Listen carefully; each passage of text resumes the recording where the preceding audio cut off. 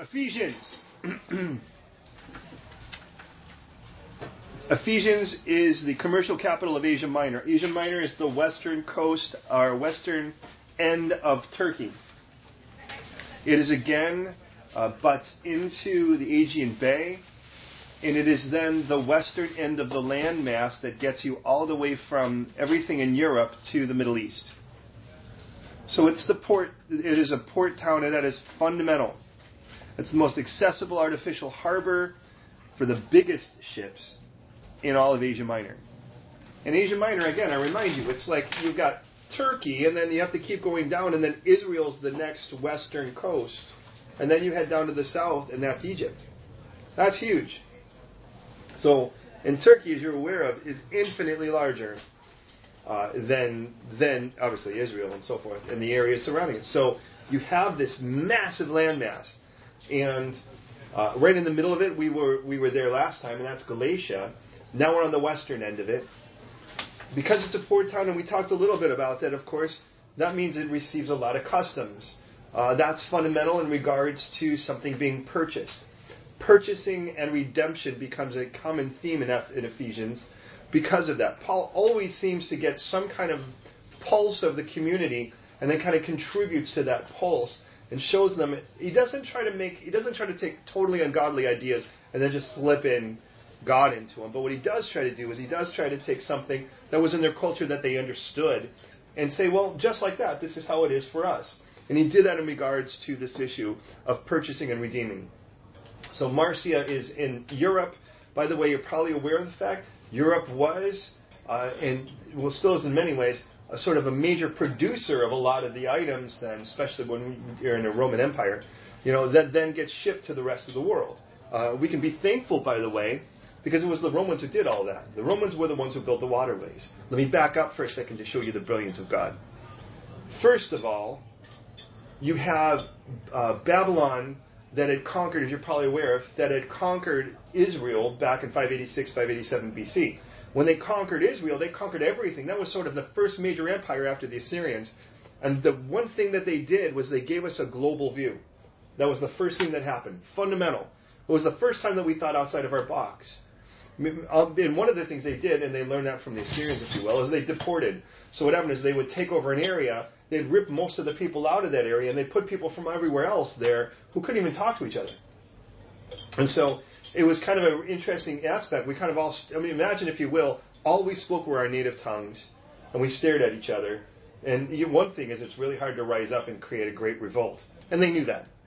And that was what the Babylonians gave us, though, was they gave us, because of that, we were much more aware, kind of like London. We're very aware of the world because we have the world in this room right now. We have, think of how many places are represented just by the people in this room.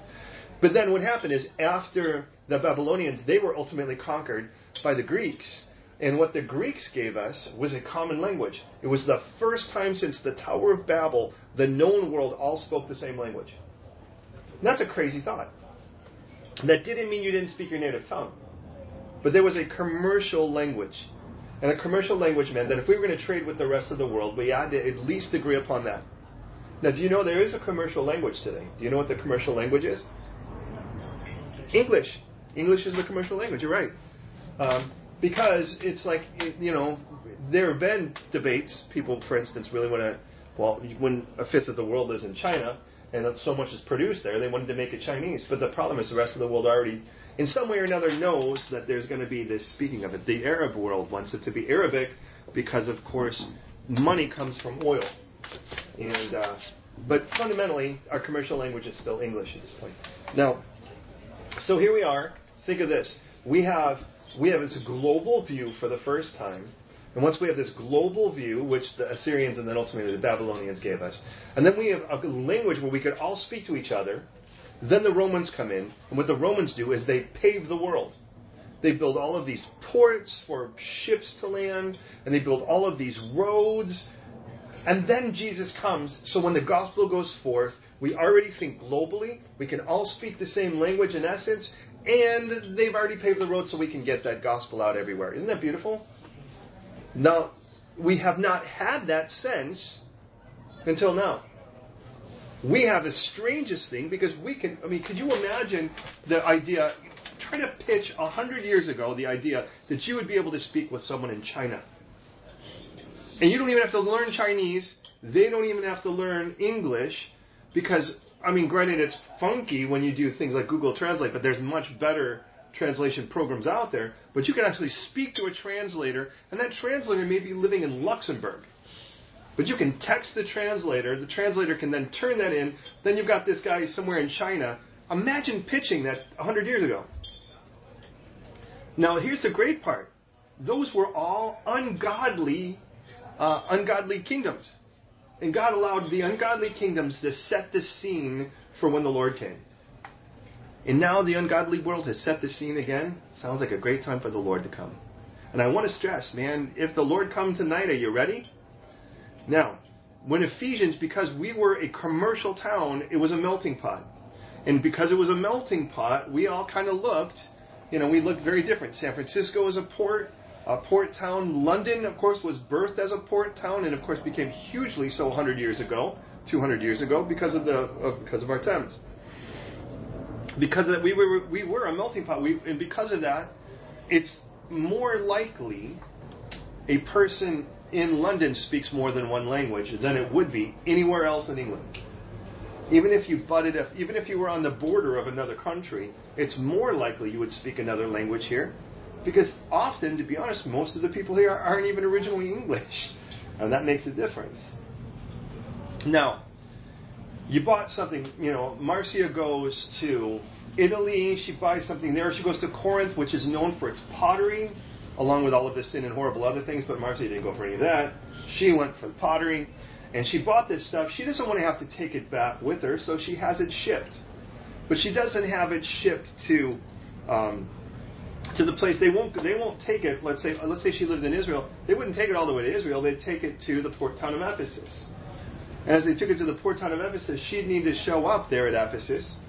She'd have to show, and what would happen is there would be this seal. She would take the wax, she'd melt it, she'd either have it as an amulet around her neck or a ring around her finger. She'd stick that in the wax, and that was her sign. That was her official insignia. The royals still have one today. And then when she showed up at Ephesus, that box would have her seal on it, and all she had to do was show her seal, and that was clearly it.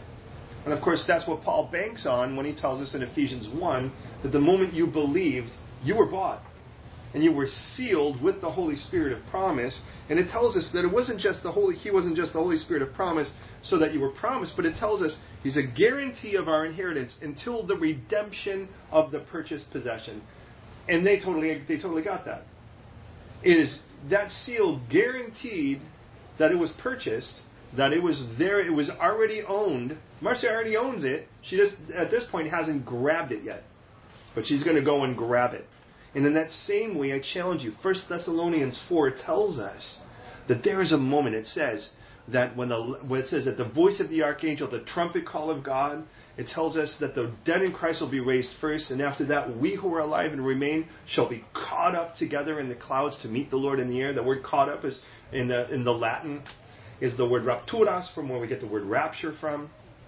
And the idea is simple. He's coming to get His own. We've already been sealed. The only thing left is for Him to grab His possession. And He promised us that. Now, again, I remind you that the notable center of the entire town was the Temple of Artemis, or Diana, roughly from 550 BC. It was considered one of the 7 ancient wonders. It was actually basically 7 to 8 stories tall. The columns themselves were 6 stories tall, covered about 100,000 square feet. I had 127 of these, 6-story tall marble pillars. And with that comes our 2 key points on all of this, other than the practicality of the done and doing. The first is, again, and we talked about this last week, to prime us, the issue of that there was this heavenly place. They were very aware of a supernatural world. As a matter of fact, I've been to Ephesus several times. Ephesus, by the way, now, I don't know if you know, it was so rich, it's actually landlocked. It's 6 miles in now. That means in the last 2,000 years, the way that the richness of the Aegean Bay has brought in so much silt that actually 6 miles of new ground has been gained there. So that which was a port town is now 6 miles out. Now, I think the same thing's happening in Italy for the most part. It's like if you waited long enough, you'd actually get beachfront property, and then you'd actually have to wait again because you have to buy new beachfront property because new beach is coming to your front property. Now, with that, we were aware. Imagine being raised in a place where you are very aware that there was a spiritual world that somehow existed in a place that you couldn't see. Now, that doesn't sound that strange. 10, 15 years ago, there was a whole book series called Piercing This Present Darkness. Peretti was the author. And it sent people on this crazy goose chase about what the heavenly places were and what that was like. And it was amazing because people just didn't read Ephesians, where at least you get some standards. I mean, you can posthumize all you want. But in the end, wouldn't it be nice if at least you knew what the Bible said to set biblical standards before you kind of went and jumped off the cliff? Well, so here we are. We believe that there's this spiritual world out there. And here's the thing. Let me ask you. Is there a spiritual world out there? I mean, biblically, is there a spiritual world out there? Yeah, absolutely. Is there a heavenly place? Yeah, clearly. As a matter of fact, we know that God dwells in heaven. We pray, our Father who art in heaven. Clearly, there's a heavenly place. And if you've read these books, one of the things it focuses on, and it gets just weird to me, and I don't want to pick on the guy, but it kind of got, and again, I just watched the fruit of it, which was this idea that if you prayed more, it was sort of like angels battling demons somewhere in this world, and if you prayed enough, your angels would win. And it just seemed like a strange reason to pray, versus hanging out with God and talking with Him. I mean, anyways, it's like, I don't want my day to be bad, so I'm going to pray so my angels win.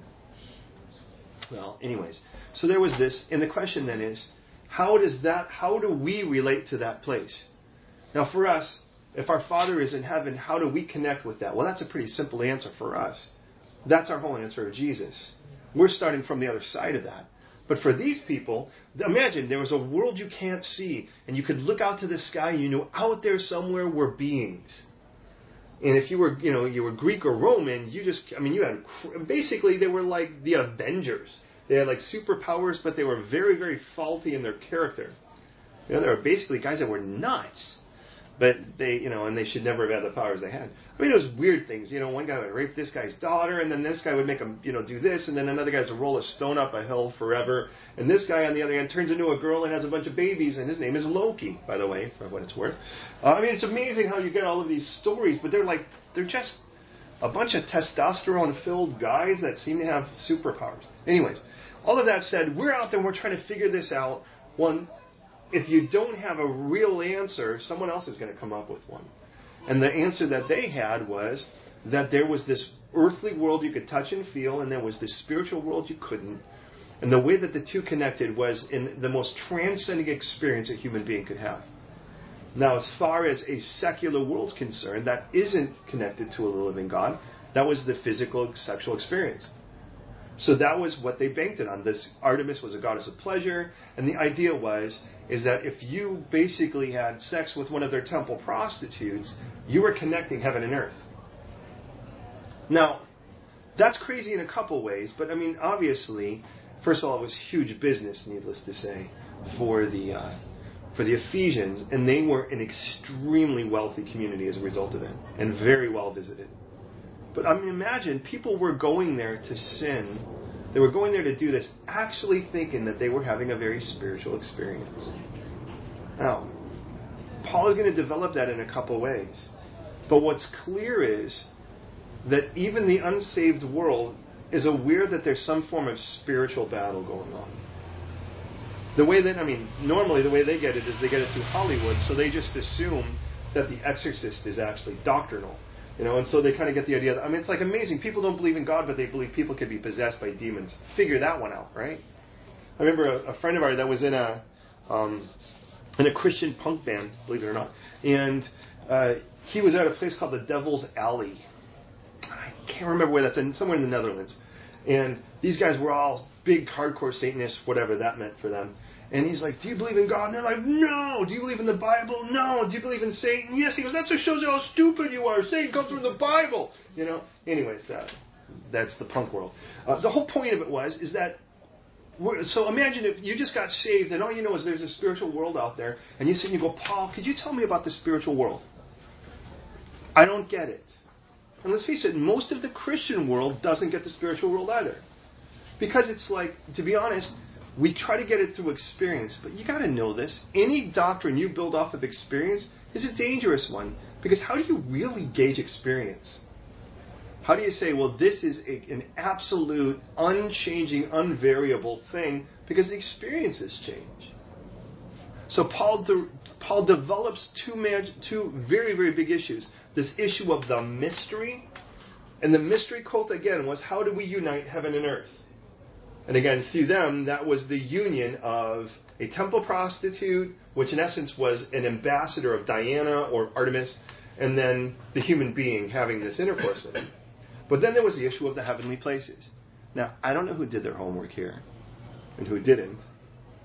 But I can tell if you did your homework, you already probably have a really clear idea of the heavenly places. And by the way, the one text we're most familiar with in regards to the heavenly places is in the area of Ephesians 6, when it tells us to put on the full armor of God, that we could take our stand against these principalities and powers. Because we aren't battling in the flesh, we're battling in the heavenly places. So what we're aware of is that there's this wrestling, and that's the term we see in Ephesians 6, there's this wrestling with the spiritual world, these principalities, powers, mights, and dominions. And if that's the only text you know, why wouldn't that freak you out? If you have some kind of concept of what the Scripture says about demons and that whole world, you get the idea that it's like, I'm toast. How in the world am I going to wrestle that? I can't even see it. It's not even, it's not physical. I mean, I don't know on hand-to-hand combat if it was just a guy, we made, who knows how well the match would be. But how do you fight something you can't see? So let me ask you, if you've done your homework and you have it near you, can you tell me the first time the the heavenly places is mentioned in the book of Ephesians? Verse 2, Oh, take it, girl. What's it say? And God raised us up with Christ and seated us with him in the heavenly realms. Okay. How about, no, that's verse. That's verse 6. Okay, go back a few, go over to verse 3 first. That is a beautiful verse, by the way. And that's actually 2:6, right? 2, 5, and 6. Look back in chapter 1. Who can tell me anything about the heavenly places in chapter 1? Excellent. Verse 3. Nice job, Maureen.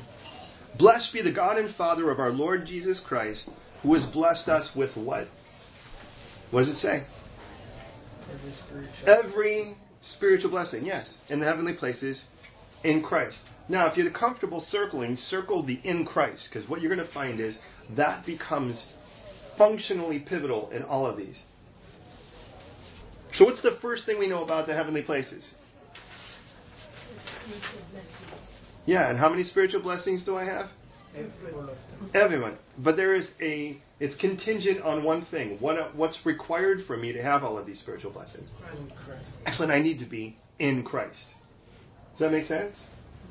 So here I am, first of all. Now, we know we're going to get to the I wrestle thing, right? But if we're going to go to the I wrestle thing, the first thing I know is I have every spiritual blessing. Every. And by the way, every means literally all. All spiritual blessings in the heavenly places if I'm in Christ. That's a good start, isn't it? Then, when I go from that, there's one other place in Ephesians 1 as well in regards to the heavenly places. Can anyone tell me what the other one is?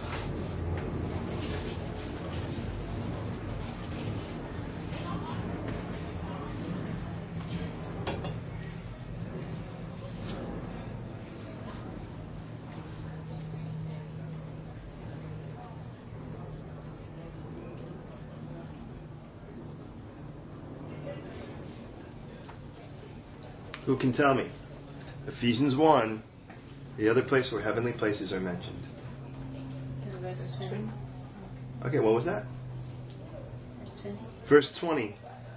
It tells us that Jesus Christ was raised from the dead, and the Father seated him at his right hand in the heavenly places. Look at the next verse. Far above all principality and power and might and dominion and every name that is named, not only in this age, but also that which is to come. Verse 22, and he put all things under his feet, given to be the head of all things to the church, head over all things to the church, which is his body, the fullness of him who fills all in all. What's the second thing we know about the heavenly places?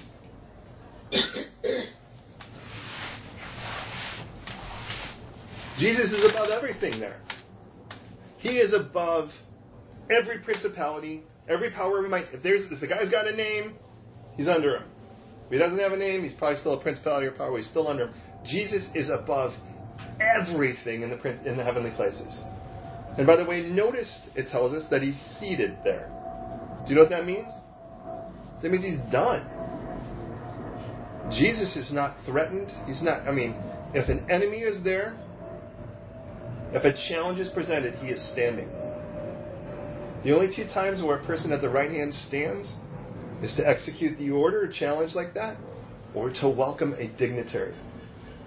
Do you remember in the book of Acts when Stephen's being stoned, what he saw? He said he saw the Son of Man standing at the right hand of God. You know why Jesus was standing there? It wasn't because he was being challenged. He was welcoming a dignitary. And that was Stephen. Okay, so here are the two things. What's the first thing we know about the heavenly places? Yeah, what do we have there? Okay, so now say it with some meaning, because I want you to get this in your spirit, not just in your head. What's the first thing about the heavenly places? We have every spiritual blessing. I love the way you said that, Dan. I have every spiritual blessing. I'm in Christ. Are you in Christ? Yes. Well, then this applies to you, right? I have every spiritual blessing in the heavenly places. What's the second thing I know about the heavenly places? Jesus is seated at the right hand of the Father, above every principality, power, might, and dominion, and everything that's named. You got that so far? Then he tells us in Ephesians 2, we were dead in our trespasses and sin, but God made us alive together with Christ. By grace you've been saved. Look at Ephesians 2:6. And raised us up together and made us to sit together in the heavenly places. Christ Jesus raised us up together and made us sit together in the heavenly places. Where are we sitting? Together. And do you know where? In the heavenly places. And we're sitting with Christ. Where is Christ sitting? The right hand of the Father. And what else do we know in regards to that?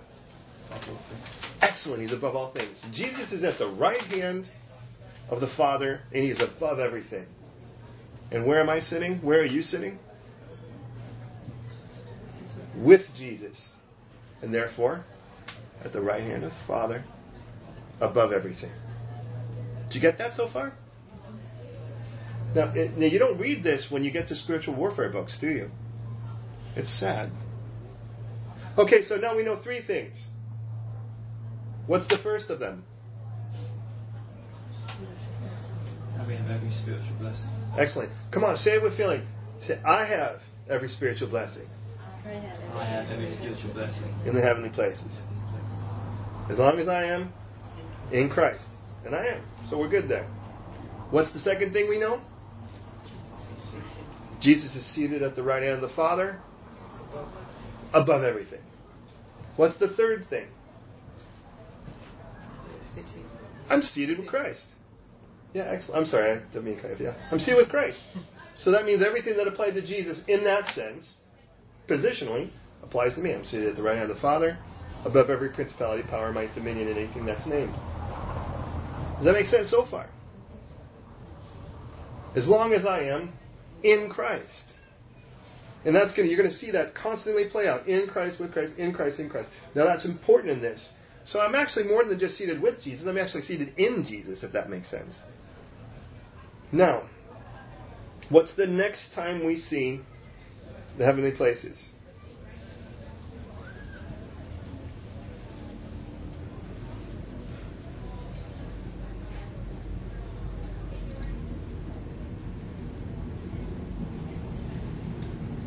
Return.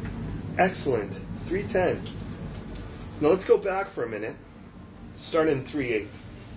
To me, who am less than the least of all the saints, this grace was given that I should preach among the Gentiles the unsearchable riches of Christ, and to make all see what is the fellowship of the mystery. We'll talk about that mystery in a moment. Remember that mystery of uniting heaven and earth? Which from the beginning of the ages has been hidden in God, who created all things through Christ, or through Jesus Christ, to the intent that now the manifold wisdom of God may be made known by the church to the principalities and powers in the heavenly places, according to the eternal purpose which He accomplished in Christ Jesus our Lord. What in the world does that mean? The church has a purpose here. What is it?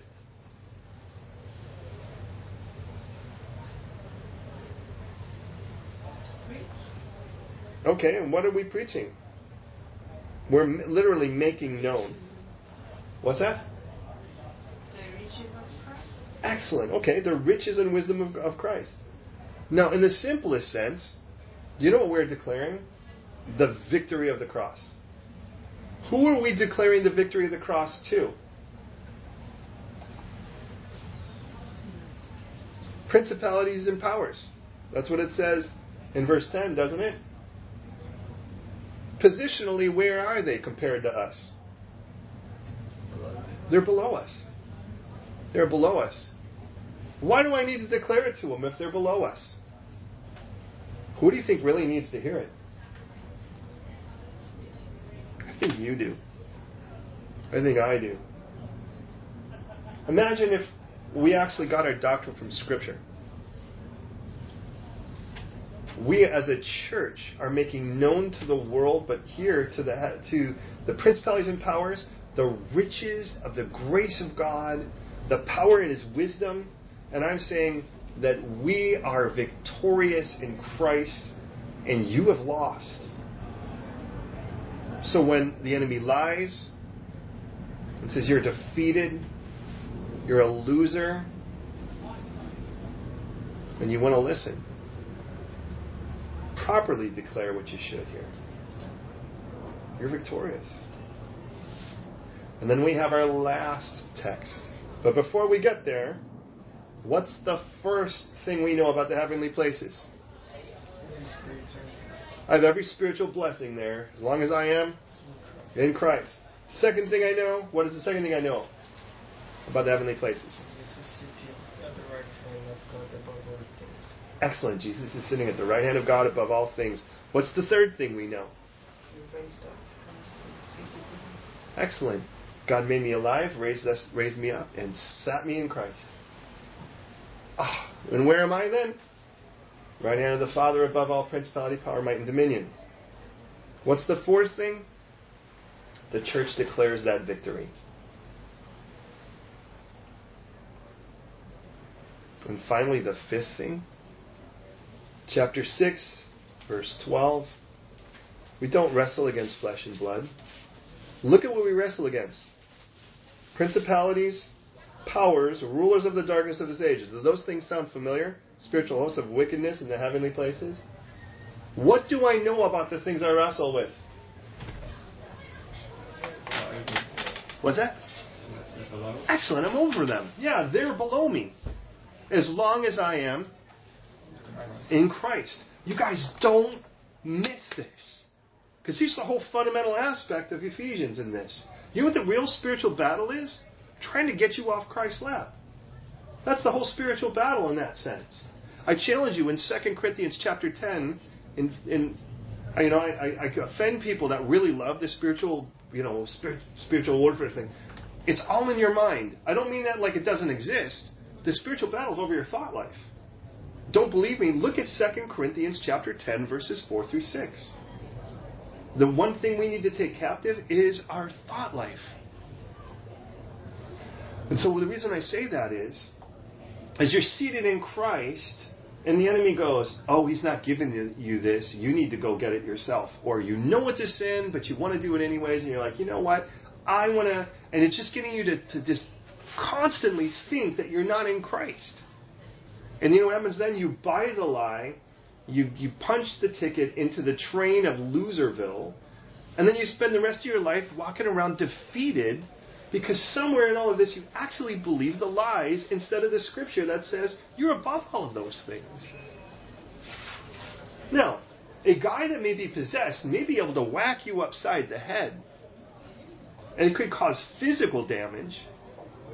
Although we don't really have much, well, we have one case of that, but it doesn't seem like those guys, well, actually it's pretty clear they weren't Christians, the 7 sons of Sceva.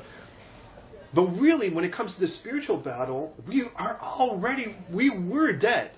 And He raised us up, and He seated us in Christ above all of those things.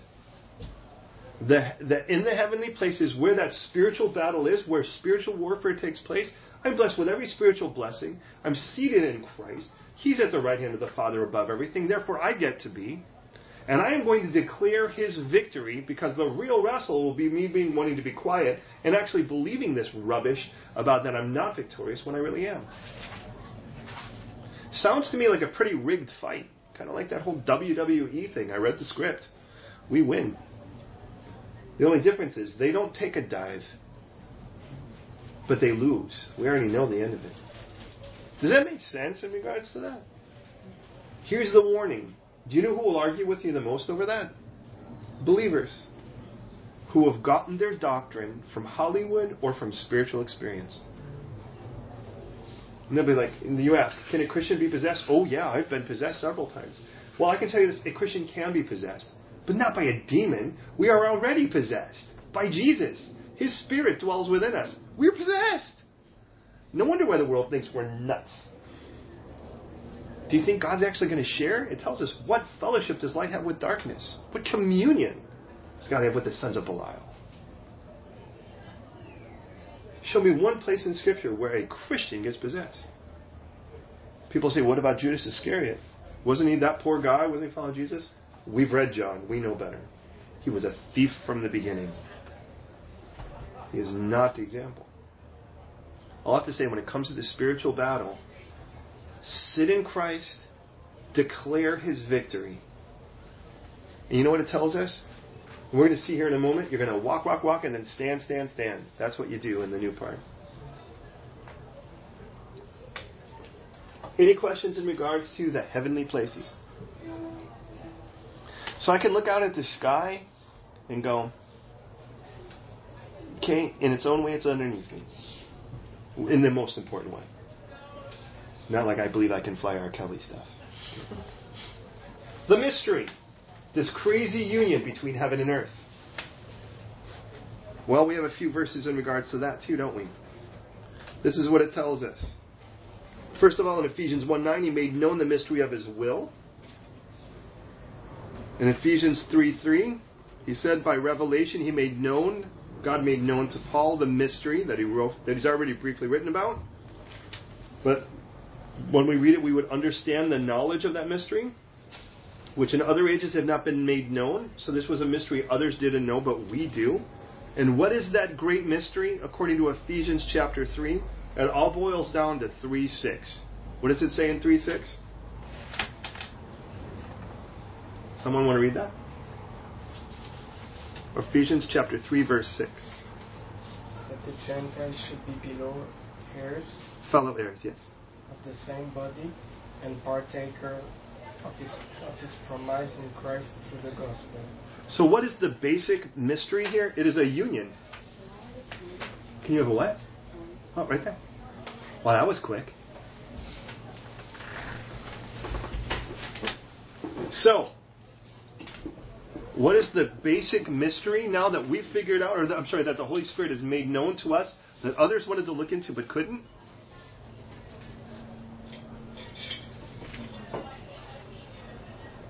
Put it in your own words. What is it?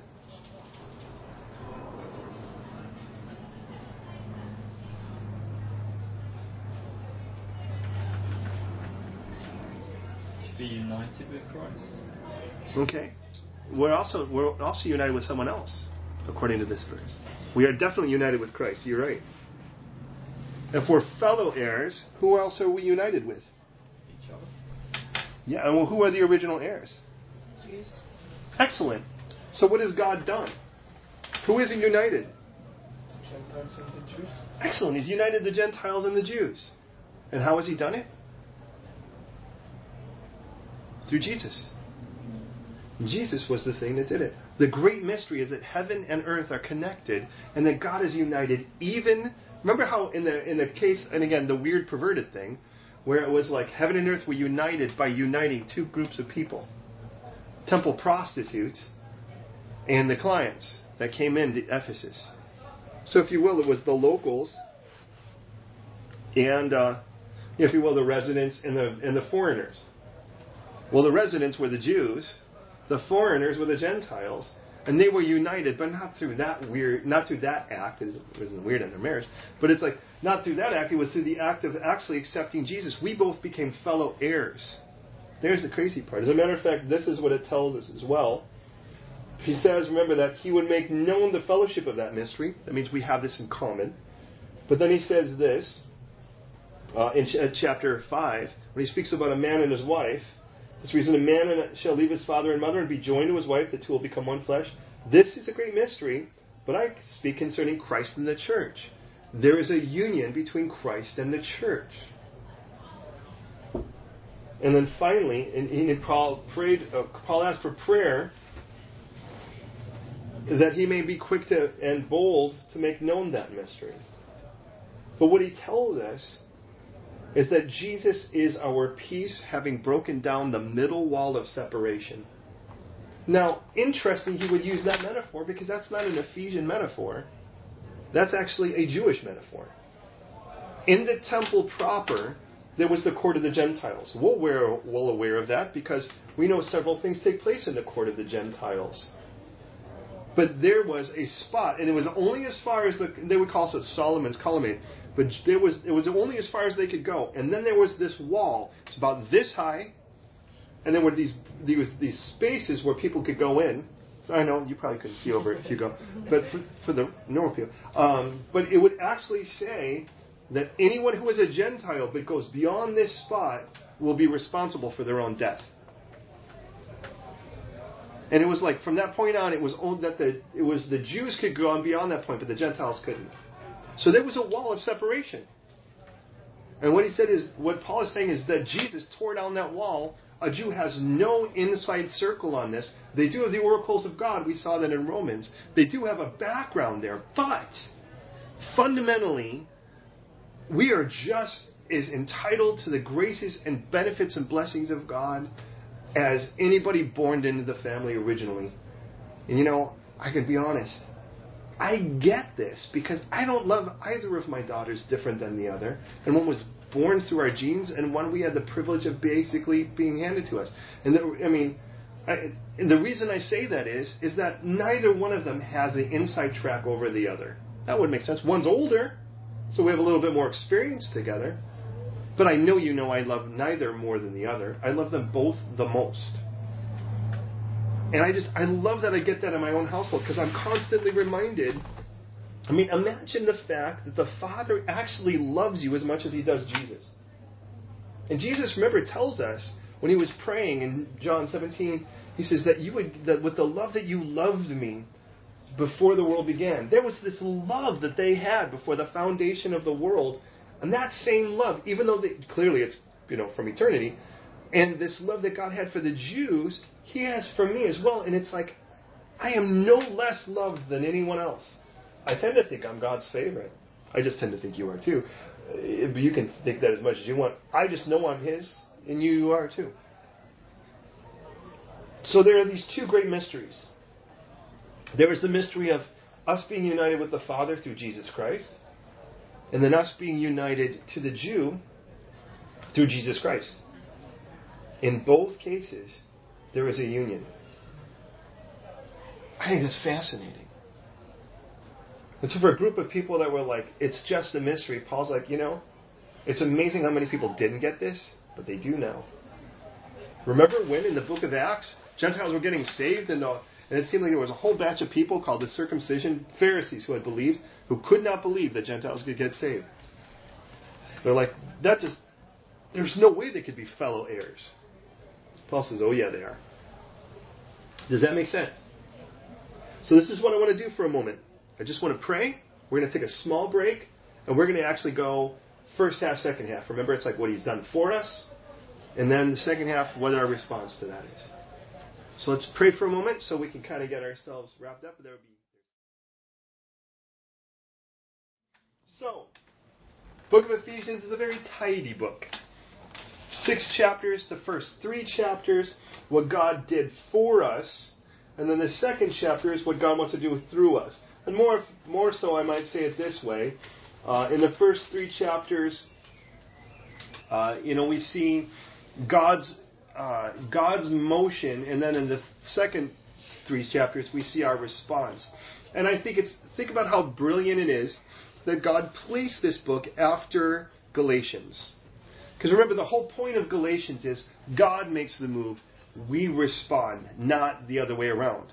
That's the problem of going back to the law, is it's about us making the move, hoping God responds. Every other religion is you make the move, hoping God responds. Christianity is about God making the move, wanting us to respond. And in that, then we go to Ephesians, and we really see it borne out. First 3 chapters, God makes the move. Last 3 chapters, we respond. And in our simplest sense is, our response is, walk, walk, walk, and if you can't walk, stand. That's kind of the simple of it. So, prayerfully, this will make as much sense to you as it does to me. First 3 chapters. First of all, remember what it said, blessed be the God and Father of our Lord Jesus Christ, who has blessed us with every spiritual blessing in the heavenly places. He chose us in Him before the foundation of the world, that we should be holy and without blame before Him in love, having predestined us to adoption as sons by Jesus Christ to Himself, according to the good measure of His will, to the praise of the glory of His grace, by whom He made us accepted in the Beloved, in whom we have redemption through His blood, the forgiveness of sins, according to the riches of His grace. And notice I highlight words. We're blessed, we're chosen, we're adopted, we're accepted, and we're redeemed. Pretty great startup. Notice again, redemption is going to be a theme through these first 3 chapters, because I remind you, Ephesus really gets the idea of redemption, but just from a commercial perspective. Now, let me tell you an irony within the body of Christ. You may not know it, I have 2 minors. I don't even know if we have a thing called a minor here. You have major areas of study, which you get your degrees, and you have minor areas of study. And they can be completely irrelated, as in mine. One of my minors is in philosophy, religious philosophy specifically. I had gotten saved through my university experience, and really wanted to know what I was dealing with. And one of the classes you start to study is a class in logic. Logic's kind of a simple thing, but it really, to be honest, logic is a lot like math, if you like maths. If you don't like maths, you're probably not going to like logic, because it's basically verbal algebra. But there are these particular modi. They're kind of certain statements. Like, for instance, if A equals B, B equals C, then A equals C. For instance, if an orange is a fruit, and a fruit is food, then orange is a food. That's actually a very simple precept. But one of the simplest fallacies is you can't. If a statement is true, the converse isn't necessarily true. Like you can say, all men have large feet, but you can't say all people with large feet, or if you don't have a large foot, you're not a man. That's kind of the idea. Or you can say and it's dangerous when the contrary becomes, you try to make it a point. We could say, all the men are on the left. Like say, all the men are in this room. All the men in this house are in this room. Therefore, if you're in this room, you must be a man. Well, that's a foolish statement, because obviously that's not true either. So there are these different kind of verbal fallacies. Well, if a statement is made, the converse or the negative of it doesn't necessarily be true. The reason I say that is it's considered a simpleton's mistake. In other words, you're not very bright if you do that in that particular world. And yet, the Christian world tries to play out that particular statement and say that it's brilliant, which is a little strange for the unsaved world. And here it is. It tells us that He predestined us as adoption to sons. He chose us in Him before the foundation of the world. Do I believe that to be true? Absolutely. Did God choose Marcia before the foundation of the world to be adopted? Sure, He did.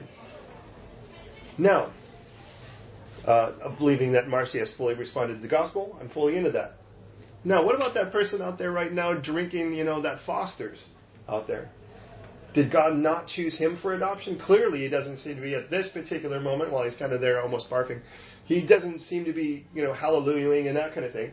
Well, the converse isn't necessarily false just because his statement is true. But people say, well, therefore God must have not chosen others if He chose Marcia. Well, that's not true. And the reason I say that is the focus is not on, well, maybe somebody else isn't chosen by God. The issue here is that what Paul recognizes is that the people who are in Christ were clearly chosen by God. God clearly chose them. Now, we're blessed, we're chosen, we're adopted, we're accepted in the beloved. Now, accepted in the beloved means we're not just accepted by God, we're accepted in the family, in the beloved. We're accepted in the fellowship. And then we have redemption through His blood. These are things that God did. And the fact that He says before the foundation of the world, the point is He had to initiate it because we weren't even there to start it. Does that make sense? The point is God was the initiator. Before you existed, God was already making plans to get you. In 1:11 it says we've obtained an inheritance, being predestined. Again, God had a plan for you, and that plan for you was to be adopted. Now, the question is, does God have a plan for that guy out there to be adopted? Just because He has a plan for you and you've said yes, doesn't mean He didn't have a plan for the guy here who was not saying yes yet. And again, why would we focus on them when we can see how awesome it is to be this person? Now, it's good to know that you were never a surprise to Him. You were never like, oh, now what do I do? Deborah's on earth. Now, Daniel might be thinking that sometimes. But it's like God, it's like when Deborah said yes to God, He knew that she was going to say yes. And by the way, He already has a plan of what He's going to do in her life. That's the beauty in it. So you have obtained an inheritance. 1:13, you were sealed with the Holy Spirit of promise. And we've talked about that. Chapter 2, verse 1, He made you alive. Now, if He made you alive, you know what state you were in before that. And this is a beautiful thing because He's already told us that He adopted us. Here's the great part. Only God would adopt a dead baby, a dead person, because only God has the power of life to actually give you life. That's why we wouldn't adopt a dead child, because what in the world would we do with that? On the other side of it, God can do that and make you alive. But notice again in 2:5, when we were dead in our trespasses, He made us alive together with Christ. And He raised us up together and made us sit together. Your place in Christ is the same place as my place in Christ. We sit together. Chapter 2, verse 8, we've been saved through faith, not of yourselves. It is the gift of God. Again, who has to initiate for it to be a gift? The giver. If you have to initiate to get a gift, it's no longer a gift. It's an earning. And I love that what he says, because, verse 10, this is 2:10, we are His workmanship, created in Christ Jesus for good works, which God prepared beforehand that we should walk in them. Deborah, what's the Italian word for masterpiece? Capolavoro. Capolavoro. Voro? Lavoro, which means work. Okay, and capolavoro. capo is like the head. Oh, okay, capolavoro. I always, for whatever reason, keep getting pericoloso, which is dangerous, right, in my head. Yeah. And that's every time I want to access the word for masterpiece, I always get pericoloso. Capolavoro. The word for workmanship here is the word poema in the Greek, which of course we get the word poem from. In the simplest sense, we are His masterpiece. Now, I love to bring this up to artists, because if I were to ask you,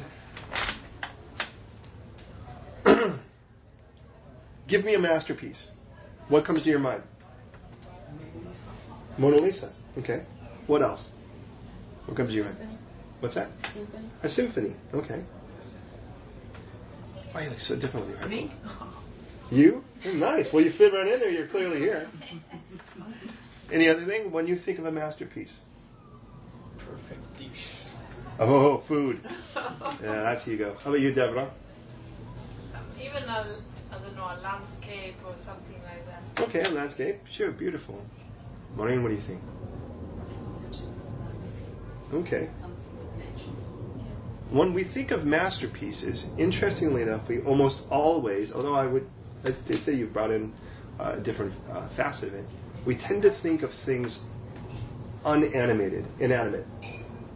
The Mona Lisa is a classic example, a particular sculpture, a painting at the Sistine Chapel, things that are called masterpieces.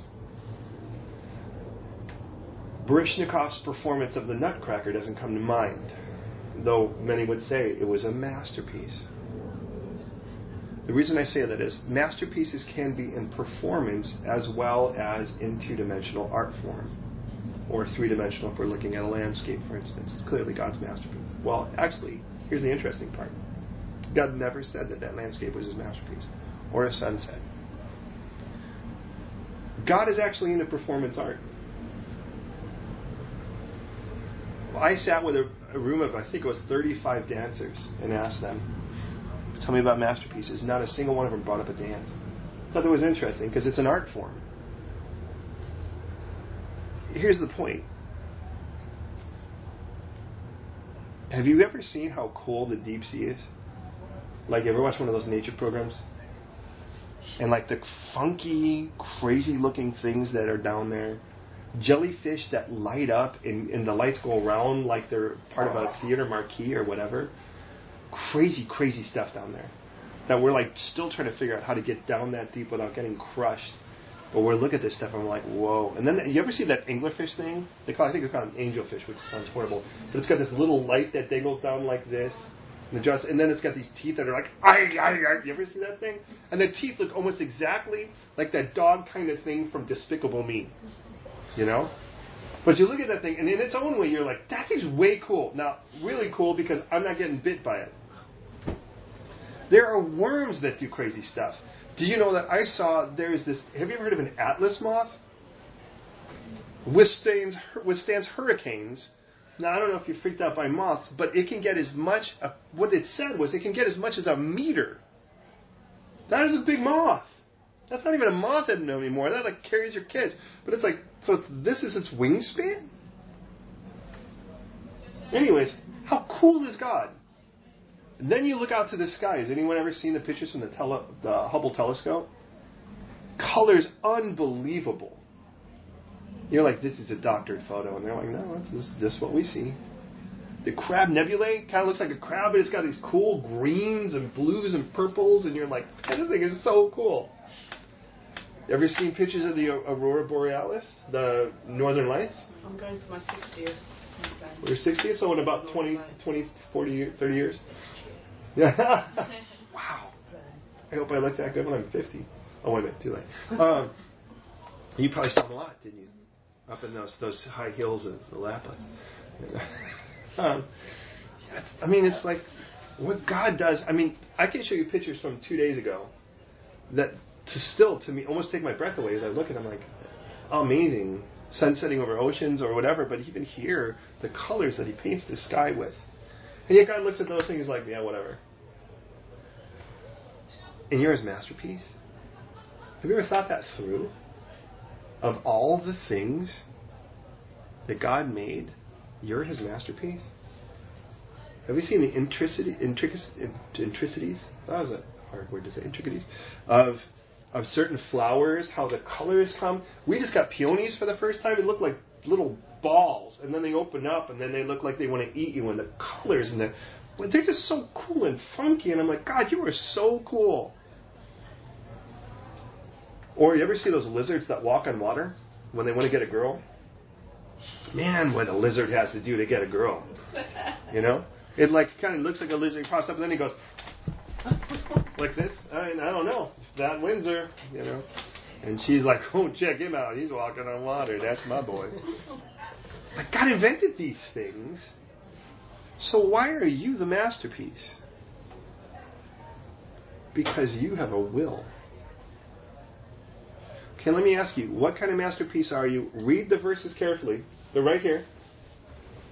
What does it say? Chapter 2, verse 10.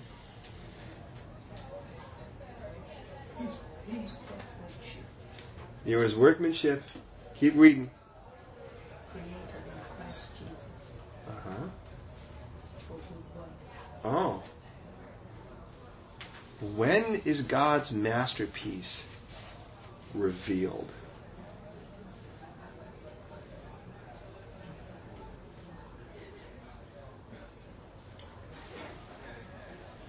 You ready for this? When you're doing what he made you to do. Isn't that what it says? Created for what? Good works, which God prepared beforehand that we should do what with them? What's the term he uses there? Walk. Don't miss that. Not perform, not just do them. It isn't like God prepared duties that you do. He prepared, and literally the word for works, it just means actions, behavior. When you are doing what God created you to do, you outshine the aurora borealis, and you're cooler than any fish in the sea. You are, as far as God's concerned, his greatest work. How amazing is that? Which means, I think at the moment I get to be his. I should say recreated to do what I'm doing right now. And I love it. Love it. And then I look at a sunset and God's like, yeah, that's just pollution in the sky. But, yeah, I want you to feel that pleasure. You ever had anyone look at you try not to make this sound weird. You ever had anyone look at you not romantically, but look at you like you're just beautiful? I guarantee you, whether my kids know it or not, they've been watching their dad do it since they've been alive, at least since I've known them. They're beautiful. And they're masterpieces. And when they do things that is joyful with a relationship with me, I absolutely delight in that. I want you to know that. He's like, I want you to know what God's done for you. Before you do anything, before we get to 4 through 6, let me tell you what you need to know. God created you to walk. Notice that's the term. He created you to walk in a way of the way that he made you. And it's the greatest masterpiece he's ever done. Everything else he's spoken and happened, right? And he's been working on you ever since. What do you think happens there? I had to develop that. I couldn't walk past that. 2:13, you were brought near. You who were once afar off, do you know who he's talking to there? The Gentile world. You were aliens. You weren't citizens of this. You were far away. By verse 19, it says, you're no longer aliens, strangers, foreigners. You're fellow citizens and saints and members of the household of God. And you're fellow heirs, partakers of the promise. So he says then at the end of it all, imagine this is the first 3 chapters. Look at all God's done for you. And then he ends with this, now to him who is able to do exceedingly, abundantly above all we ask or think, according to the power that works in us. We don't like to add that last part. We just tend to think that what that means is I'm asking God for, a smart car, and God wants to give me the Bentley. And that's like kind of the weird place we go, but it's like, look at, don't miss that 3:20 comes after 2 chapters and 19 verses. And he's like, look at all the things God has done for you. I'm going to have us read those other verses or what we should do as a response to that. But listen, you're blessed, you're chosen, you're adopted, you're accepted, not just in Christ, but in this family. You're redeemed, you have an inheritance, you were sealed, you are You've been made alive. You've been seated in Christ. You are above all of those other things. You've been made alive together, raised up together, sit together. That's why we're accepted. We're all in the same place. We've been saved. We are saved. We've been brought near. Even though we were far away, He brought us in. We're fellow citizens. We're fellow members of the household of God. We're fellow heirs. We're partakers of His promises, literally of His promise in Christ Jesus. And then through Christ, in Christ through the gospel. And this is the God who's able to do exceedingly above anything you ask or think. Now let me ask you, do you really think you can outplan God? Not a thing at all. Well, do you really think that you can outplan God? Let me remind you, before you were created, He already had a plan for you. He had already ordained the way you were going to be, so that if you were to walk in His will, it would be the greatest masterpiece. Now, here's the crazy part. What if God calls you to be a housewife? Daniel, that will not be you. What if He called you to be a housewife? Ladies. But that's what He created you for. Could you be a masterpiece housewife? A masterpiece street sweeper? A masterpiece anything? Because if you realize, if you're doing what God made you to do, you're being a masterpiece if you walk in it. What if that's being a mother? What if that's being a student? And by the way, what you'll find is whoever you are will then apply to your context, your life context. In other words, you weren't created necessarily to be a mother, but you were created, and when you are a mother, you will exercise who you are. And what we're going to see is that's going to be in the second portion of this, is how we walk now. You'll be in a context. In other words, who you're created to be, then you're put in as a student, or a teacher, or a barrister, or a solicitor, or a person who's a fry cook, or somebody who's making cakes, or somebody that's selling guitar strings, or a pick, or a drumstick. That's just a context to who you are. But when you leave there, you may not be selling drumsticks anymore, but you're still the person you are. The reason I say that is, you probably will think I'm a pastor no matter where I go. That'll drive you crazy if you don't want to be pastored, because that sounds a lot like pestered. But it's just who I am, and it doesn't. You put me in a context, I'm just going to be that wherever I am. It's part of who I am, and walking in I sense God's pleasure in that. It's part of the joy of it. And now unto Him. Now unto the one who is able to do mind-blowingly above anything you can ask for, and mind-blowingly above anything you can imagine, think. And let Him get the glory then. Does that make sense so far? If He's done all of these things already, you think it's like God going, now it's your turn? We respond to those things, but as we respond to those things, God is still doing things. My whole life is about responding, which is a little hard because, if you know me, I'm always one of the kind of people that's like, all right, if it's not happening, I should make it happen. And you know what happens when you make it happen? You have a whole lot of Ishmaels running around. Because you're like, well, God's like, well, let me make it happen. That's hard. So let me tell you how we should respond. Are you with me? Are you guys with me? Have I lost you? Because I'm enjoying this. Therefore, chapter 4, verse 1. I, therefore, a prisoner of the Lord. What does that tell us? Paul is writing from prison. It's one of the letters Paul wrote while he was in prison at the end of the book of Acts. I beseech you to walk worthy of the calling by which you are called. Called's past tense, or in the sense of, well, you're still experiencing it. But the bottom line is, God called you.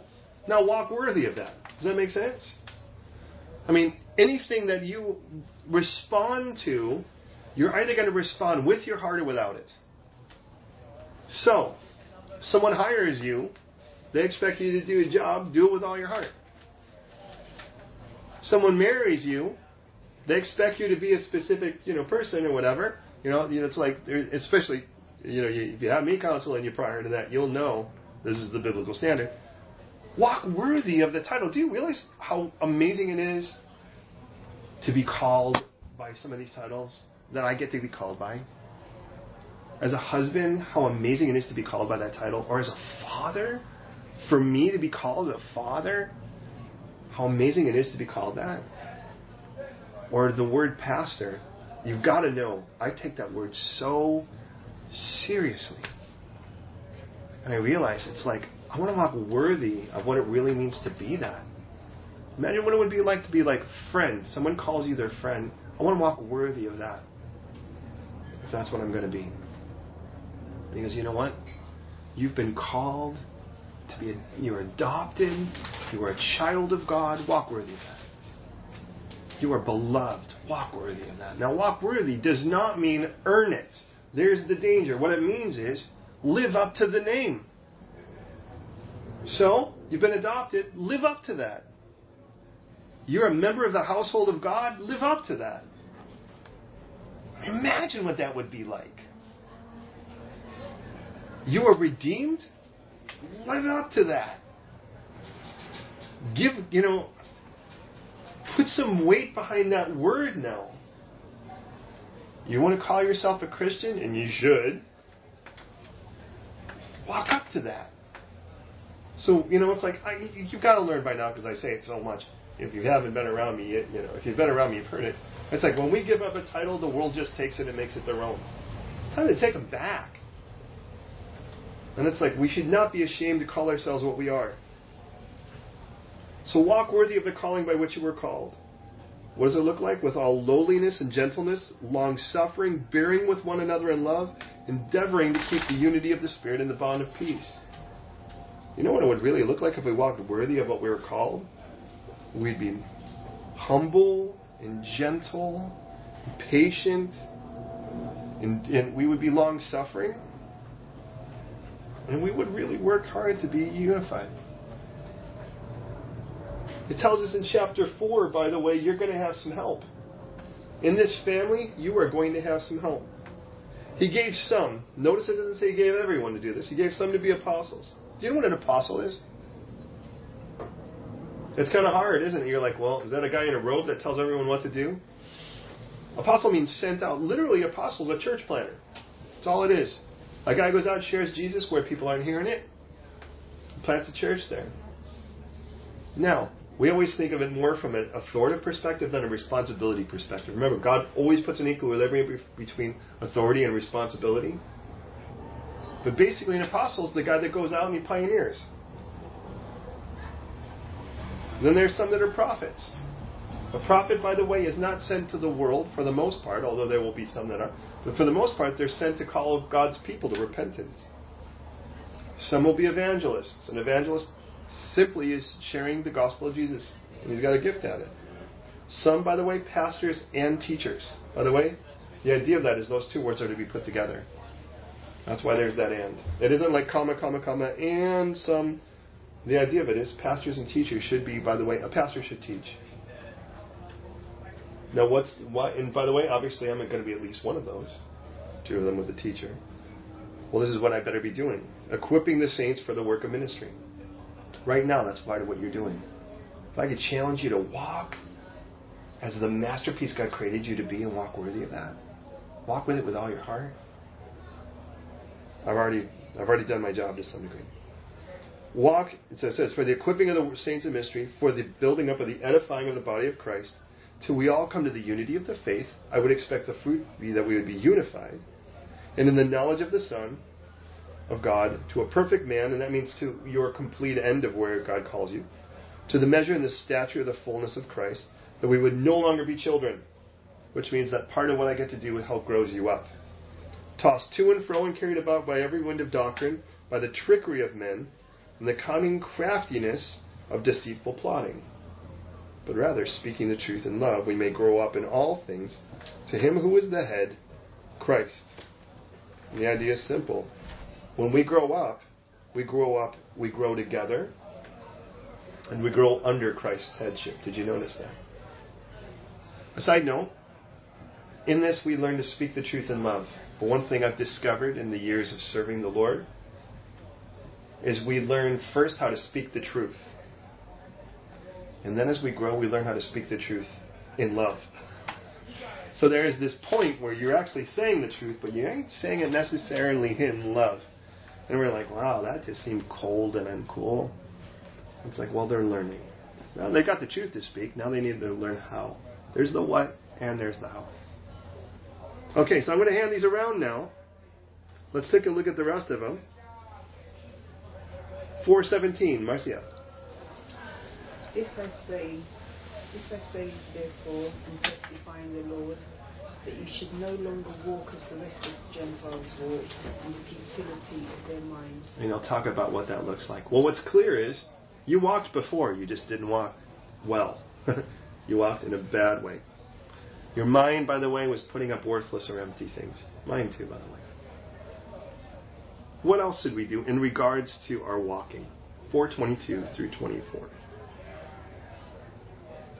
That you put off concerning your former conduct the old man which grows corrupt according to the deceitful lusts, and be renewed in the spirit of your mind, and that you put on the new man which was created according to God in true righteousness and holiness.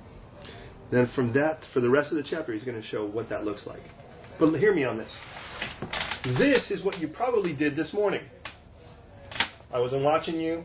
Don't freak out. But this is my guess.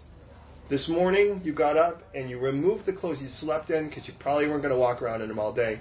You took a shower and you put on new clothes that were fitting for the day. The reason I say that, he goes, get that illustration because that's what you're supposed to do in your walk with Christ. You put off the old you because it's not fitting for the new walk. You renew the spirit of your mind. That's like taking a shower. We do that in His Word. And then we put on the new man. One, by the way, that was created according to God. In true rightness versus self-righteousness. And true holiness. The rest of the chapter will tell us what that looks like.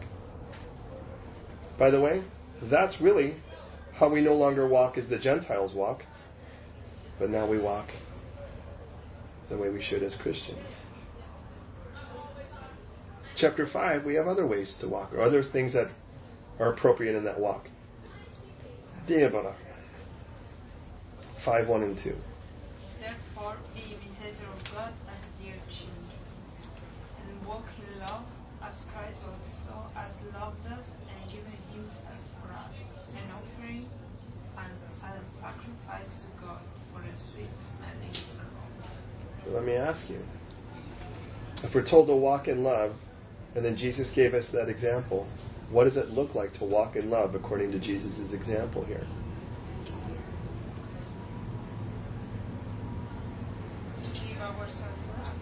That's beautiful, Dad. Yeah. To give ourselves, notice the word for. Verses 2. I'd like to encourage us. Give ourselves to God for others. Not give ourselves to others for God. Do you hear the difference? One is the boss then. If I give myself to God, He's the boss. If I don't give myself to God for you, I will actually try to do this in my own flesh, and that will be not beneficial for either of us. What does that look like? An offering and a sacrifice to God. So if I'm to walk in love, but there's no sacrifice in my heart, it's probably not walking in Christ's love.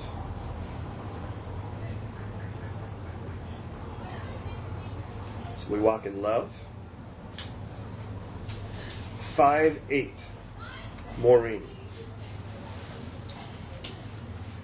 You were once darkness, and now you are light in the Lord. Walk as children of light. Now we're encouraged to walk. And what we're going to find is that's going to be truth that manifests. That actually, that light clearly shows what is good and what is bad. I want to warn you. When you walk in the light, as He is in the light, we have fellowship with one another. The blood of Jesus Christ, His Son, purifies us from all sin. 1 John chapter 1, it tells us here that when you walk in the light, things that are evil will be clearly seen as evil. And that's going to bother people who, according to John 3, don't want to step in the light, because if they did, they would be clear that their deeds were evil. And though they won't step in the light, light steps into them the moment you walk in the room. You ever have some people, they just have a problem with you because you love God and you haven't even talked to Him yet? Okay, well I have. Anyways, so we're to walk in love. We're to walk in light. What else? Daniel, chapter 5:15. See then that you walk circumspectly, not as fools but as wise, redeeming the time, because the days are evil. And therefore do not be unwise, but understand what the will of the Lord is. And do not be drunk with wine, in which is dissipation, but be filled with the Spirit.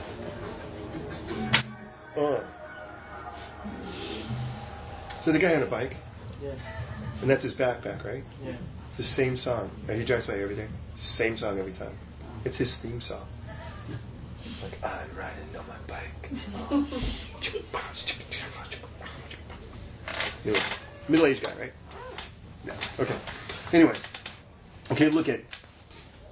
You walk in love, and then he shows us how. You walk in light, and then he shows us what that looks like. How? And then we walk circumspectly, which means you walk carefully. You walk, if you will, consciously, conscientiously. In other words, there's no more haphazardness to what you do. Doop-a-doop-a-doo, I'm going to wander around. We don't wander anymore. We follow Christ. And so with that, we follow him, and it says, now don't be unwise. Let me tell you what God's will is. I don't want your life to fall apart anymore. But, which, by the way, the term here is dissipation. Dissipation, by the way, is sort of like when smoke goes in the air and then it just sort of disappears as it fills. You know, it all separates and then gets absorbed. That's what happens to your life when you're not following Christ. But here he tells us something else leads to dissipation. What is it? Yeah, being drunk. This is what happens when your life is drunk. You know what happens? Is your whole life evaporates into the world. And he goes, you're actually supposed to impact it, not disappear in it. You're actually supposed to stand out. He goes, this is what God's will is. I want you instead of that, where everything falls apart. You know, ever see like a pile of leaves and a rock goes in a pond and all of them go in opposite directions? That's the whole idea of that. He goes, but rather, be filled with God's Spirit. When you're filled with God's Spirit, you'll actually find the opposite happens. Things come to a point now. And so it's speaking to one another in psalms, hymns, and spiritual songs, singing and making melody in your heart to God, and then giving thanks to God the Father in all things, but also submitting to one another in the fear of God. And then he says, so let me tell you what that looks like. Let's get right to the core of it. Husbands and wives. Let's start there, because it starts with a family. Then let's bring in the children. That's what it looks like as children. Then let's bring in it's sort of like concentric circles. First circle of life, that romantic thing. Second, children. Then third, what does it look like to work? Interesting, in our culture, we almost put that first. Then we say, well, we'll add a wife or a husband to that, and then we'll add kids to that. But first, of course, it's the Lord. Then from there, we go to the intimate relationship, and then to our children, then to our working. As bosses, as servants. He says, and again, those are the contexts to be the person God's made you to be. In that, you walk worthy of the calling He gave you. In that, you don't walk like the world. You walk different from the world. And you walk in love, and you walk in light. And then you walk carefully. Your steps have purpose now. You know, what you find is, there's one of the first things I used to teach when I taught about, you know, we used to call it rape prevention in the day, or self-defense is often what it's called now. Is the people who tend to get less picked on are people who seem to be walking with purpose. Someone who tends to be walking a little bit like they really don't know where they're going and they're kind of unsure tends to be more of a, and again, it's not their fault, but they tend to be more of a magnet to a person who's already looking to cause harm because they look like an easier target. And the only reason I say that is when, you know this, if you have nothing to do today and you have nothing planned and you're not seeking the Lord and you're just going to sit around, you're going to find yourself wandering into something stupid. He goes, redeem the time. We already know about redeeming. We're in Ephesus here. We know about redeeming. He goes, man, claim that time. That time is yours now. And if that time is yours, well then do something with it. It's like you bought that thing, then do something with it. That time is yours. Do something with it. Be who you are called to be. And walk that way. And as it's the case, walk with, I'd say circumspectly, we might just say walk with purpose. And with that then, now notice, chapter 4 and 5 are walk, walk, walk, walk, walk. Did you notice that? Chapter 6 is, well, what if you can't walk? Well, then you stand. So, finally, my brothers, be strong in the Lord and in the power of his might. Put on the whole armor of God that you may be able to stand against what? Do you know what the word is in the Greek? Stratagem. You want to guess what word we got from that?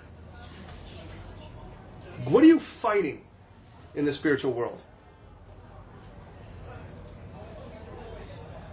Are you on hand-to-hand combat spiritually? You're fighting concepts, strategies, lies. Notice that's what you're fighting here. It isn't like, oh, you know what the enemy really want to do? He just came over on my bed and he started smacking me in the head. First of all, 1 John 5 makes clear that's not the case. But second of all, you need to realize what the enemy's throwing at you are his strategies. He's throwing at you his lies. He's got a plan on how to try to get you out of the lap of Christ. Aren't you tired of waiting for this and God hasn't given it to you? Go get it yourself. You know, maybe God's just waiting for you to do it. Really? That didn't work so well for Sarah. Well, you know, I know the Bible says this, but your situation leans itself as if God might make exception to it. No, it doesn't. That's a strategy. His whole strategy is, think of it this way, his strategy is to break you up. That's what he's trying to do. You have this most amazing love affair, relationship, marriage with God. And he's jealous. And he wants to break you up. His whole purpose, now if someone's trying to break you up in any form of relationship like that, think about what they try to do. It is all strategies. It's not about physically attacking you. Well, normally, but the idea, unless that's part of the strategy, but it's like, the strategy is, how do I get this person away from the other? Well, one thing the enemy clearly knows is, you can't tempt God away from you. So that's a losing cause. So he isn't going to spend any time on that side of things. God's way too committed, and he's not turning back. He's not like a man that relent like that. So the only person he's going to go after then is you. And if he can get you then to actually stop the intimacy, and by the way, you know this, you can curtail your intimacy with God and still do all kinds of religious things, but that doesn't make the relationship right with you. It just allows your conscience to be salved enough that you really don't think about the fact that you're actually not being close anymore. She's like, look, I want you to be strong in the Lord, and this is what you do. This is the place. He's like, yeah, this is how we walk in regards to the world. But when it comes to the enemy, this is where we stand, because I am not moving from this place. Isn't that what standing means? Guess where I'm standing? In Christ. If I'm standing in Christ, I'm not moving from here. In regards to the world, I'm walking. But in regards to the enemy, I'm standing. And I'm going to take my stand against the wiles of the enemy, or the wiles of the devil. By the way, to stand against, do you know what the word is? Antihistamine. It's the word we get the word antihistamine from, because it literally means stand against. Histemi means to stand. So, therefore, put on the whole armor of God that you may be able to withstand in the evil day, and having done all to stand. Did you get what he was trying to get us there? Look at stand, put on the whole armor of God that you'll be able to stand. Take up the whole armor of God that you'll be able to withstand. Having done all to stand, then stand. And when you can't stand anymore, stand some more. Because the victory hear me in this, the victory in the spiritual battle is standing. All I have to do is say, I'm not moving. This is who I am in Christ. This is who the Lord told me I am. I am his masterpiece. Your lies aren't going to make a difference. I know what he said. I'm his. You can't change my mind on that. Nothing can separate me from his love. And that includes you. Nothing can change his mind. That includes you. The only issue now is whether I'm going to enjoy this relationship and invest in it, or lose my intimacy by pursuing stupid things in its place. So I gird my waist with truth, put on my breastplate of righteousness, I shod my feet in the preparation of the gospel of peace. Beyond all of that, take the shield of faith by which you will be able to quench the fiery darts of the wicked one. Put on the helmet of salvation and the sword of the Spirit, which is the Word of God, praying always with all prayer and supplication in the Spirit, being watchful unto the end, with all perseverance and supplication of the saints. Now, let me ask you, which of these things is a offensive weapon?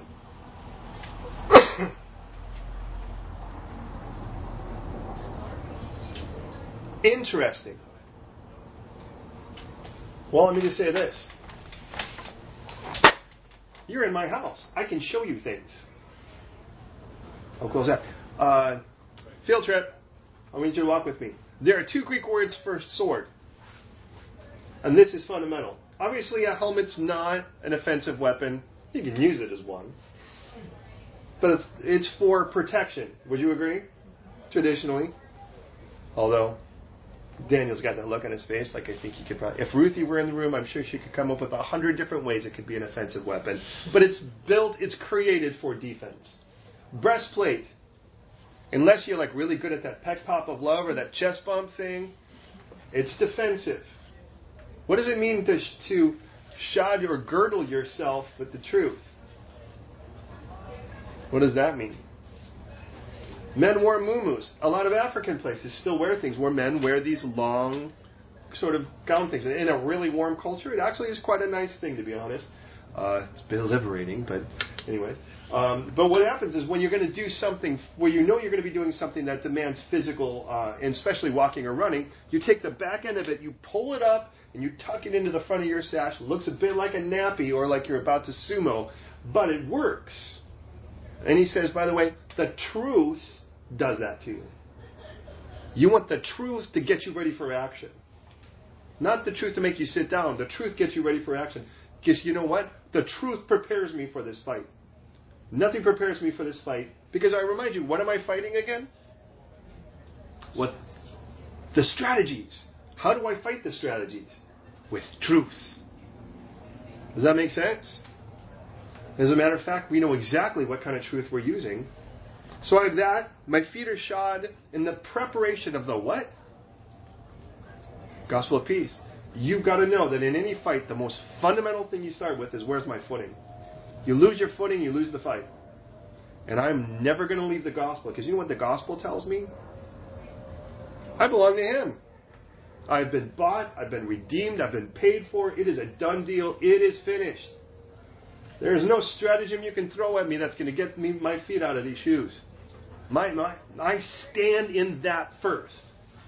Does that make sense? So the only thing left is the sword. Now, oh wait a minute, there's one more thing, a shield. Can a shield be used as a weapon?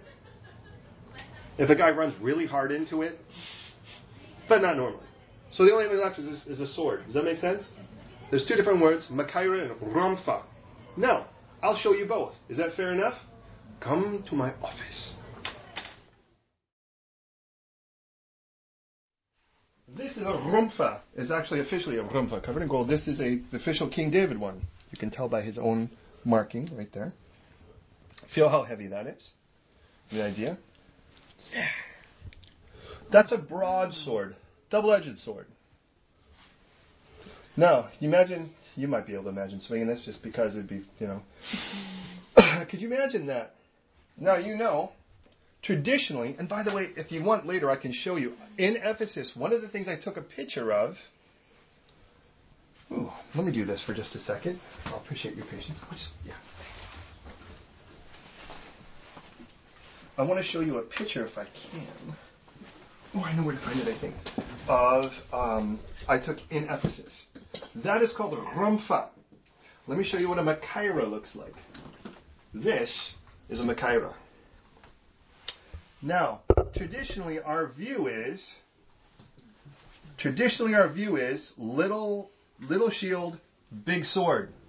Isn't that the way we view things when we think of shield of faith and the sword of the Spirit? Which, by the way, the sword of the Spirit is what? According to that verse. Do you remember what it was? The Word of God. Hai cinque. Let me show you 3 pictures literally taken in Ephesus. You ready for this? So you can decide for yourself when Paul is writing what he's looking at. There's your first one. Does that bring any clarity? Well, maybe you need another. Here's the second one.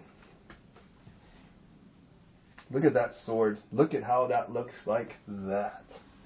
And look at the third one. What's big and what's small? The shield is big. And what's small? The sword. This is for whatever reason, that doesn't look... My heart actually starts to race when you hold that. Almost as much as my daughter. Let me hold that for a moment here. Thank you, Daniel. We can all rest. All right. This is a defensive weapon. The only time you use this is when the enemy gets past your shield. The way that we fight together is we lock shields. And we walk like an impervious wall. If you ever watch classic movies when they try to be culturally accurate, you have a wall of Romans and there was a wall of shields.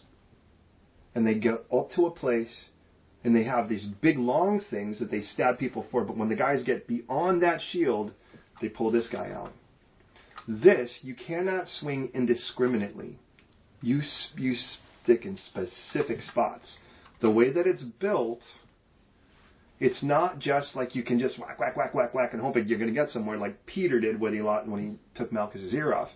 You have to get, let me make it clear, they need to get the point. Now, what is this according to Ephesians 6? Sword of the Spirit, it's the Word of God. And that's the point. Understand this. When the enemy in his stratagems gets past the shield of your faith, you do not swing a scripture indiscriminately. Did Jesus ever have to be this armed? When was Jesus' spiritual battle? The temptation.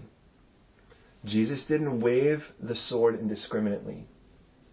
He had a point.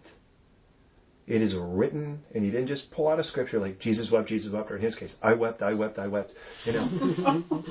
And I've heard people do that, where they're like, when you feel like you're being tempted or whatever, just throw a verse out all you want. Man, Judas hung himself. No, that isn't going to help anyone. But rather, you have a point to it. And you know what the crazy thing is? You guys, some of you have been with me so long. You don't even know how equipped you are. Because you've not been taught to fight. You fight with your faith. You move forward. But here, it's not even about moving forward. What are we doing here? We're standing. This is just about not losing ground. Because I am not leaving Christ. And so when the enemy tries to throw his stratagem at me, my faith, that's what's going to be assaulted. It's going to hit my faith. In other words, all faith is trust. So the enemy's got a stratagem and he's trying to get you to not trust Christ. And I'll say, wait a minute, how long have you been waiting for that? Wait a minute, you'll never be this. You'll never accomplish this. You are too, add your word there, you have it, whatever it is. And you go, wait a minute, I'm going to trust God. And most of the time that works, doesn't it? When you're on your game, you have your footing in the gospel because you belong to Him, and the enemy comes at you, you're like, no, I trust God, I know better than that. But every once in a while he gets past it, doesn't he? Every once in a while. And all he has to do, by the way, the easiest way to get through a shield? Keep hitting the same spot over and over again. Because you get tired. So the first time, it bounced right off you. Just like that. Kept hitting. Then it started to creep in. How do you get it out? How do you get it back beyond your shield again? It's the sword of the Spirit. And that is the Word of God. You realize what you guys have been fed tonight? You've been fed how to fight. Now, we wrestle. It's active. But we are choosing to be ready, to be prepared. Because He's already got His plans. But have you noticed in this scripture, God has His plans? able to do exceedingly and abundantly beyond anything we ask or think. God's got his plans. And the devil's got his plans to try to get you off of the intimacy of Christ. So, God's got a plan. Enemy's got a plan. And God's plan is to be able to do beyond what you can imagine or think. The enemy is going to play into what you already think. He's just going to weaken. So what happens? I pull out the word. So when you are tempted, and especially doubt, remember, doubt is not sin. Doubt is the dance between faith and unbelief. Unbelief is the sin. And you're challenged in there. Ask God, give me a scripture, God, that stabs that in the heart. It's a good prayer, huh? And at that moment, you know what it says in John? The Holy Spirit brings to your remembrance the things that He's spoken of. All right, upstairs, I want to pray for you and for me. So it was so cool because of all the people who went on the trip with us, there was one guy that was really... He was simple in a beautiful way, if that makes sense. He was a totally soul surfer. So he was just one of those like, bro... Brilliant when it comes to fixing cars, but you wouldn't want him doing your taxes. And these guys prided themselves on being super spiritual elitists because of their experience, and they said they were really smart. And apparently I wasn't. And so we went there, and of all the people, brilliant as God was, it was the man who they were joking about more than anyone. He was the one who discovered these, and he was like, looks like the shield is big, the sword is small. And I was like, can't be more simple than that. Anyways, so look I want to pray for us. Know this. You're not in hand-to-hand combat. Wrestling means there's two things intertwining and one wants the top. You're wrestling against stratagem. Against lies. And so you fight it first with your shield. What does the helmet protect? That should be easy. Your head. What is the helmet of? Salvation. Because guess what your head better know? You are saved. Right.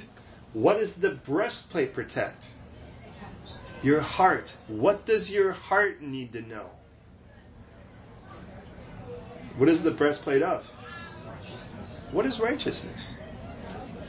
You are right with God. Do you realize what your heart needs to know is, I'm right with God. What does your head need to know? I'm saved. I am saved and I am right with God. How is that? What's your footing? It's the preparation of the gospel of peace. That's how I'm saved. Not by works. I am saved because Jesus did it all. Because I remind you, He did the work, I responded. Isn't that the whole point of Galatians and now Ephesians as well? He did the work, I responded. Beautiful.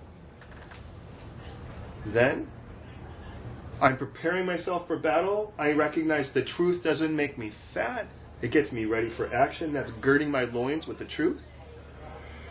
And I put up my two things that are in my hands. The two things in my hands are what? My shield, that is, I trust God. And what is the other one?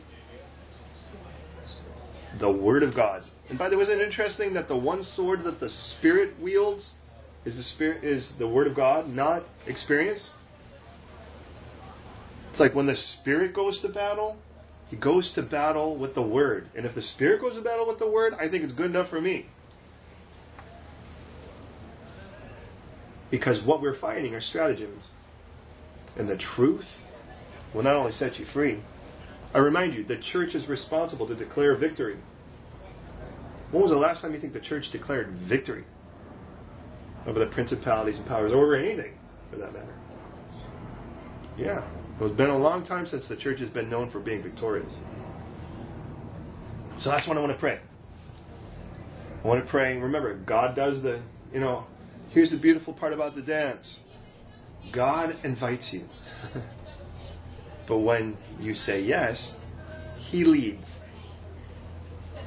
There's the beauty. He makes the motion, we respond. And how do we respond? We walk appropriately. And when it comes to the spiritual battle, we stand. All right, pray with me. Lord, thank you so much for this beautiful, beautiful book. I love Ephesians. Thank you, Lord, for the privilege of being able to have been there and see the remains of so much of this, and how crazy some of this stuff is that's there. There is Scopolis and all of the other things. Lord, I know that's even more so when we get near Colossae. Please, Lord, please help us to understand our complete and absolute victory in the heavenly places, which includes that's where the battle takes place, where we are blessed with every spiritual blessing. Jesus, where you are at the right hand of the Father above everything, where we are seated, where we've been made alive and seated in you and with you, Jesus, together, where we declare that victory to the principalities and powers and mights that are below us in that heavenly place. And that's where the battle takes place. And so, Lord, we want to be armed with the spiritual things, not because we have anything where we could lose other than this, that we could be challenged to leave the ground we already have. Lord, we recognize that the enemy never conquers this ground. We forfeit it. Show us the difference, because it's about our trust. It's about your word. And so, Lord, I pray for the battles we are facing right now. Battles of doubt. Battles of insecurity. Lord, let us hear your voice, your word, and recognize again, we are your masterpiece. May we walk in the manner of a masterpiece. Walk and be the person and walk in the way that you created for us to do so. Please, may we learn to walk and live and stand in your delight. Please, in Jesus' name.